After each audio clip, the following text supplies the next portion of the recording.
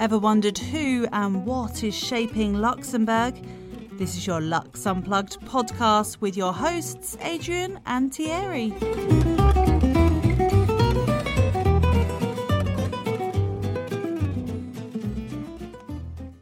Hi, I'm Thierry. And I'm Adrian. Welcome back to the Lux Unplugged podcast. This time around, we welcome investment funds veteran Denise Vos, chairwoman of the Lux Flag Agency. Why did we invite Denise to the podcast, Adrian? As our listeners know by now, Luxembourg is a global player in the investment fund industry. If you need a refresher, we strongly recommend listening to our episode with Nicolas Muckel, CEO of the Luxembourg Finance Agency. Denise has been active in the Luxembourg fund industry for several decades and brought a whole breadth of experience to this conversation. Indeed, Denise used to be the chairman of ALFI, the powerful association representing the Luxembourg fund industry. On this occasion, we asked her to talk about the role of the Lux Flag Agency, which provides labels to ESG-compliant investment funds, a field in which Luxembourg is gaining more and more traction worldwide. ESG, which stands for environmental, social and governance, has become an ever more important topic, promoting sustainable investments and finance. Indeed, climate change and social responsibility questions have come to the forefront of investors' concerns, and obviously they now approach it with more scrutiny. But now, without further ado, our conversation with Denise Vos, chairwoman of the Lux Flag Agency. Denise, thank you so much for joining us. For people who don't know you, how would you introduce yourself? Well, thanks very much for inviting me. It's a pleasure. So, my name is Denise Vos. I guess I could call myself an American in Luxembourg, but amongst many Americans in Luxembourg. I've been here since 1990, originally here for 2 years on an exchange, but stay forever, so very common as well. People coming to Luxembourg for the 2 years and then they find themselves becoming local employees, meeting their partners, having children, buying a house and all of that. So I did that. It's been 30 years, but for me it's really home, I have to say. I miss my family in the US, but I can visit them. I've been active in the Luxembourg fund industry since really nearly the beginning. I've also been an advocate for Luxembourg and the financial center and the fund center in particular, being named chairman of ALFI, the Association of the Luxembourg Fund Industry. I finished that mandate up last June, but that led me to travel the world, if you will, to talk about Luxembourg and the Luxembourg Fund Center. So that was really exciting and a great way to see the world. And then in June, actually 24 hours after I finished my mandate at ALFI, I became chairwoman of Lux Flag, which is an independent agency focusing on and promoting the sustainable development. So again, another advocacy role, if you will, this time about sustainable finance. And was there a particular reason why you chose this career path? Well, maybe if I can step back, why I chose Luxembourg. So I was an auditor working for an auditing firm in Boston after university. And in fact, actually in university, my undergraduate studies, I studied psychology. But then I quickly realized that I was not cut out to be a psychologist and listen to people's problems every day. So I took some accountancy courses and got a master's in accountancy and worked for an auditing firm. But I took a lot of French in high school, but generally in the United States, unless you live in a city where Spanish is spoken a lot, you don't learn to speak a language. So I wanted to use my French and learn to speak French. So my company offered a 2-year exchange program. Paris was the obvious place, so I visited Paris, but they also mentioned that Luxembourg was looking for somebody because it was the beginning of the UCITS, the European Investment Fund Industry regulation, and so I came to Luxembourg, and I think people at the time thought I was a bit crazy. I picked Luxembourg, but here I am 30 years later. So that's how I came to Luxembourg. I started doing a lot of work with ALFI. The access to being a member of a working group was quite easy. Much easier than it would have been if I was in the U.S. And then I continued working with ALFI and joined the board in 2007, and then was elected chairman in 2015. You mentioned earlier the UCITS, so any regulation that relates to the fund administration or just running funds in Europe. So speaking about that, and Luxembourg has always been an early adopter of this kind of initiatives when it comes to running funds. How would you say that the Luxembourg fund industry has changed since essentially you started this career here in the country? Well, you mentioned the introduction of UCITS, and which was really, as an initiative, when you think about it, was really forward-looking for the European regulators, the policymakers, because it was an investment fund for retail investors. So it was super strong investor protection. But what it also was about was also about if you set up a fund in one of the European countries, you would have a passport to distribute that fund in the other European countries. So that was sort of the carrot for going through and implementing all the regulation. Luxembourg was the first EU member state to implement that directive into local law in 1988. And I think also the fact that Luxembourg is, as a small country, it looks across its borders for business. So it had a financial center before the introduction of UCITS, but the combination of that infrastructure and this forward, outside-looking mentality meant that, and the fact that we had the government support from the very beginning, of course, that meant that that was a recipe for success, if you will. And now today we look at the Fund Center, which has 4.8 trillion, so 4,800 billion euro of assets under management in the Fund Center alone. That's obviously been an amazing journey, as you mentioned earlier, and to be part of that and to help build it has been amazing. To mark, other than the assets under management, the way to mark the success of Luxembourg and how it's changed is across the world, the UCITS brand is very known. But I would also say the Luxembourg UCITS brand is extremely known and actually requested by investors around the world. So that, for me, is a mark of how far we've come. Switching back to your role as a chairwoman of the Lux Flag Agency. Do you know why I chose chairwoman? Because when I was elected chairman of ALFI, in my opening speech, I said to the board, to the assembly at the AGM, I said, so is it chairwoman, chairperson, or chairman? I said, I just choose chairman because I really don't want it to be a question. I just make it easy. 4 years later, I was still always being asked, is it chairwoman or chairman or chairperson? So when I had the Lux Flag chairmanship to take on, I said, I'll just call myself chairwoman because it's what I am. So as a chairwoman of the Lux Flag Agency, how would you then describe the mission? Lux Flag, actually, it's very interesting. Lux Flag has been around since 2006 as an independent agency in Luxembourg.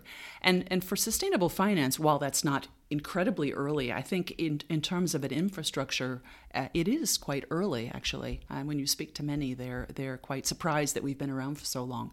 And Lux Flag was created as an agency in respect of the movement to focus on microfinance and Luxembourg's movement, again, view of the importance of microfinance. So Lux Flag actually promotes sustainable development. It provides it awards, because you have to earn it, a label to eligible investment vehicles, mainly investment funds at this point, but we're focusing on looking at other types of investment vehicles, such as insurance products, because the demand is there. And they're coming to us and asking for a label. And those labels are, there are 5 labels: microfinance, the first, then environment, climate, green bonds, and then we have the newest label is an ESG label, so environmental, social, and governance, which focuses more on the integration of ESG into the investment decision-making process. So the other 4 are more impact thematic labels, and the ESG label is more about the process, integrating ESG again into the investment process. So that I like to say that the Lux Flag label, it provides clarity to investors, and it basically allows investors to say, okay, this fund, it does what it says on the tin. We have a second line of business, which sort of developed organically, if you will, in some respect, our associate members. Because effectively, given Lux Flag was created in 2006, I'd say an early player in the ecosystem of sustainable finance in Luxembourg. We have kind of been the de facto hub, if you will, for sustainable finance. Companies gathering together, sharing best practices, networking. One of the challenges around sustainable finance is there are many players in, say, the asset management industry, well-known players who've been around for a while in terms of their entire process is integrated in terms of ESG. And they have products. All of their products are ESG-related products. But then the so-called, if you will, mainstream asset managers, they are at various stages of the journey to sustainable finance, or integrating sustainable finance in their investment processes. So there is an absolute need by many, which is why we have 94 associate members, to share best practices, which is very much a Luxembourg phenomenon, I would say, as well. People compete, but they share best practices. Our very first candidate or guest that we had on the podcast is called Kim Schumacher, and he's very widely known for his expertise in sustainable finance. And back then when we talked to him, that's nearly a year ago now, we understand that anything that relates to sustainable finance, especially when it comes to implementation, it sounds like it's a bit like a moving target at the minute. So it's some investment funds or asset managers might have a different view than other ones. And you were saying that they're sharing best practice. Is there like a strong and solid framework that is being carved out to make sure that we have something that is tangible and asset managers can refer to it to have a truly ESG focused strategy? Yeah, I mean, the challenge a bit is that asset managers have investment processes, decision-making processes with risks, with analysts, with risk analysts as well, providing, and they look at data already. They look at financial data. So in many ways, the ESG integration is about integrating non-financial data, so environmental governance and social data, criteria and data, and adding it to the other data, to coming up with something that allows an asset manager, a portfolio manager, to take an investment decision. Yeah, this is a company I want to invest in, or this is one I want to divest from. So the problem with having one solution wouldn't work, because every asset manager has its own investment management process. So that's the process, I guess you could say. Data is, and you're absolutely right to say that this is all evolving and still evolving. And I think for me, the challenge with sustainable finance and sustainable development, period, is that we have to do it so quickly. If you consider just the climate related piece of it, and which, if I think of an example might be that it took decades for the financial reporting standards to be standardized and for people to agree, IFRS and the like. But we don't really have decades, but we need those standards. So from an accounting standards point of view, we're working on it. From a data perspective, we're working on it. And the challenge around data, i.e. the data that the asset managers would use to try to identify companies because they're transitioning to green or the like. The problem with the data is that we need the companies themselves to produce the data. So these are some of the challenges, and that's why, for instance, I guess stepping back a moment is we have the EU, which has its action plan for sustainable finance, and the focus of that action plan is on reporting, on transparency, non-financial information. And the focus of the EU Commission for the moment in terms of those requirements have been on the asset management companies. They are required to report, but actually it's a little bit, we need the target companies to report so that the asset managers can actually do the report. And one reason why that makes sense, why that is a challenge as well, is because you need education. You can't sort of overnight, I see that. I've been chairwoman now of LuxFlag since June of last year. I'm still learning a lot. I knew enough, or some I'll say, as LFI chairman, but I realize I have a lot to learn, which is normal because sustainable finance actually has been around for a long time. In any case, that educational process is needed in companies. The companies, the industrial companies, the target companies, but also in the asset management firms. And you need it from the top. The CEOs need to understand why this is important, and to identify, the board needs to understand why it's important, to identify the strategy of the company. So standards, there are standards in terms of climate, green bonds, and that's probably been the forefront of the standards, even though there are a couple of standards. It's not just one. So I have to say, I think we're all kind of muddling along and dealing with it. But, clearly the urgency, and obviously it's not just the climate events, it's also the investors that are demanding this. So, and then the regulation that is also pushing us along, especially in Europe. Clearly, Europe is a first mover in all of this.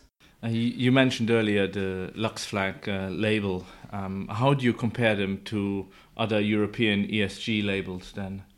Yeah, I mean, there aren't so many in the first instance. I guess I would say, first of all, as I mentioned, Lux Flag has been around since 2006, so it has a bit of a first mover status, if you will. The labels are recognized internationally. That's maybe the difference between Lux Flag's labels and perhaps some of the other labels.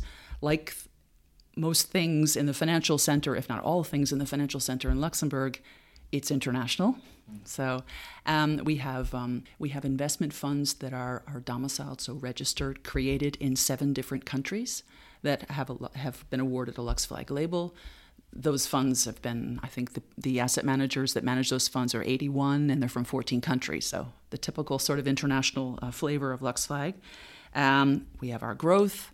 We have, I think the other thing I wanted to mention as well is we're very proud that we recently received or got through and received a certification process that certified our label issuance process and the controls. Do you see a lot of other countries adapting the way certain ways are done in Luxembourg?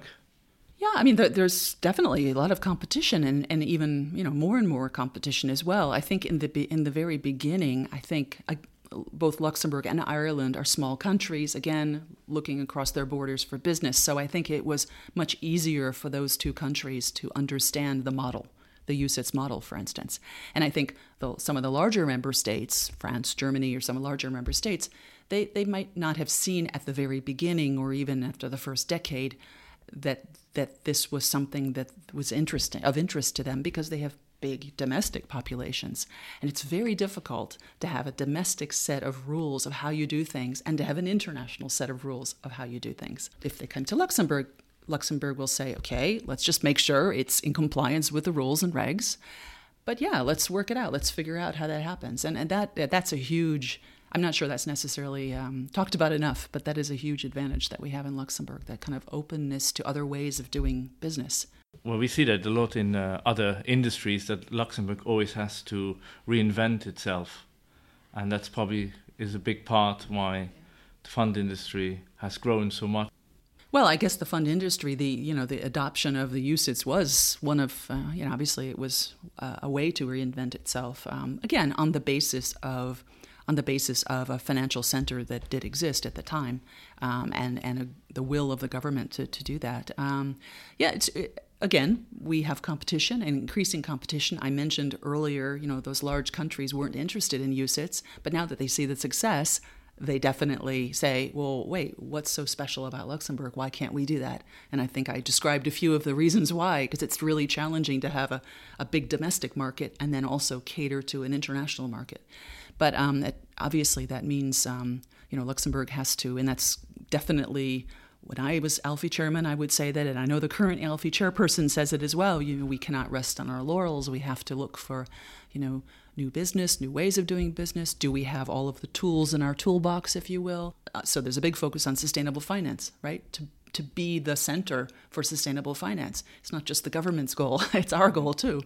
But I would also say fintech, digital technology. How do we use that to make our businesses in the financial center more efficient, and also create new products, using blockchain if possible, distributed ledger technology.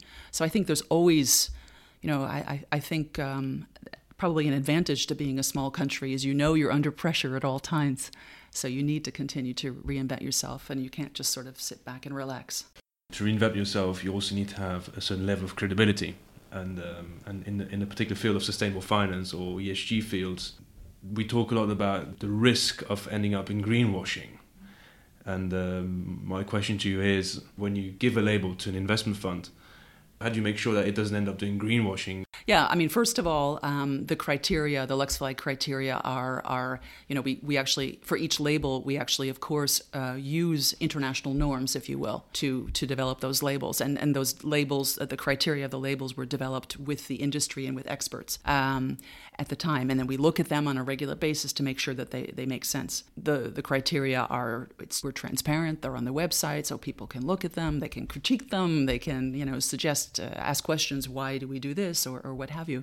And during the application process, we work closely with the applicants. If they have questions, we ask for more information. And then after the application is complete, and in some cases the application may have to be on hold, or we have to say, look, sorry, you're just not going to be able to get the label because you aren't green or you aren't doing what the criteria require. Hopefully we've had enough preliminary time and discussions beforehand that we don't have many cases like that. Then each label has an eligibility committee of 3 to 5 experts, engineers or experts in their field, if you will, the environment, the climate, what have you, the ESG field. And then they do their review as well. They ask questions, they ask for more information. And once the applicant passes the eligibility committee, then the eligibility committee would recommend to the board that it approves the awarding of a label.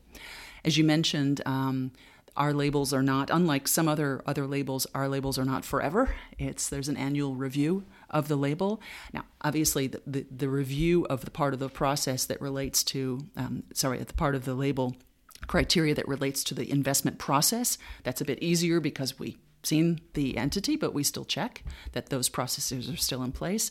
But importantly, we look at the portfolio on an annual basis. So every time we do a renew of a label, we would look at the portfolio to make sure that in the portfolio there are, those investments comply with the criteria of the label. And you had a very successful career as a female leader, but you are still in the minority. What needs to change in the industry to make sure women have equal opportunities, and what advice would you give to women entering or in the early stage of their careers in the industry? I think we're on a good path, if you will. I mean, certainly since I was named chairman of ALFI, the chairperson woman of the Insurance Association was a woman. But it can be frustrating at times, obviously, that we're not moving faster, for sure. I completely get that, and I get frustrated too. I think it's a challenge we need to focus on, including at the policymaker level, which is important. But it also needs the active participation of every company, definitely. And this is where tone from the top is so important. So, in terms of bringing new recruits up the ladder, if you will, both men and women, but, allowing for that equal opportunity within an organization. I mean, that's fundamental, again, at the company level. In terms of advice, I guess my general advice is more what I tend to say is to women is, clearly I would encourage companies to have diversity programs, diversity and inclusion programs, and also programs that obviously help women and, again, qualified men rise in their organizations. But to the women themselves, I often say, they need to take a chance, even if it's uncomfortable. I think sometimes, raise their hand if there's something that interests them, a project that's of interest to them, to be involved in. And I think, being willing to fail is not necessarily something that all women feel comfortable with, but potentially failing can also mean, that you learn something for the next time. And it's not the end of the world often when you fail, if there's a project or something like that. I also like to quote, there's a woman, her name is Reshma Saujani, and she's the creator of Girls Who Code in the United States, and she has a very popular TED Talk from a few years ago that I've shown clips of when I was on diversity panels in the past. But she basically, her premise is that men are raised to be brave and women are raised to be perfect. It's a truism, and kind of knowing what you're up against is half the battle sometimes in terms of improving. To wrap up this conversation, we always like asking our guests, what do you like the most about Luxembourg? What's the most exciting things for you that you like doing here? Yeah, I think that I think it's the international nature. I think that, even again, 30 years ago, and obviously Luxembourg's changed a lot. 30 years ago, I would not have been, after my 2-year stint, I did not want to leave because I think I was completely enamored of the daily experience of sitting around a table with a Luxembourgish person, a German, French, an Italian, a Chinese, an American, and all having to kind of play nicely in the sandbox together, but having, the access to so many different views and cultures. And I think another element that is why it works as well is that Luxembourg is small. So you do kind of have to, in some respects, behave, but it brings out the best in people, I think. And then that best is international in different cultures. That it just makes it so exciting. And I think it's difficult to leave that kind of environment, actually, after having lived it. Even if people told me, because I came from Boston, people said, "Oh, Boston's one of the 2 cities in the U.S. It's very European," and lots of students, obviously, which we missed 30 years ago, but now we have a bit more in Luxembourg with the university. So it's that international nature that I think is difficult to give up. Plus, obviously, center of Europe, so you're close to everything. Whether it's by driving or train or a plane or whatever, and then also the quality of life element too. Denise, thank you very much. Hopefully we can speak again in a couple of months' time and see all these exciting things with the Lux flag. Thank you. It was a pleasure. Thanks for listening to the Lux Unplugged podcast. Please share this podcast with friends and family and leave us a review on iTunes. Also, please don't forget to visit our website, luxunplugged.com. And see you next time.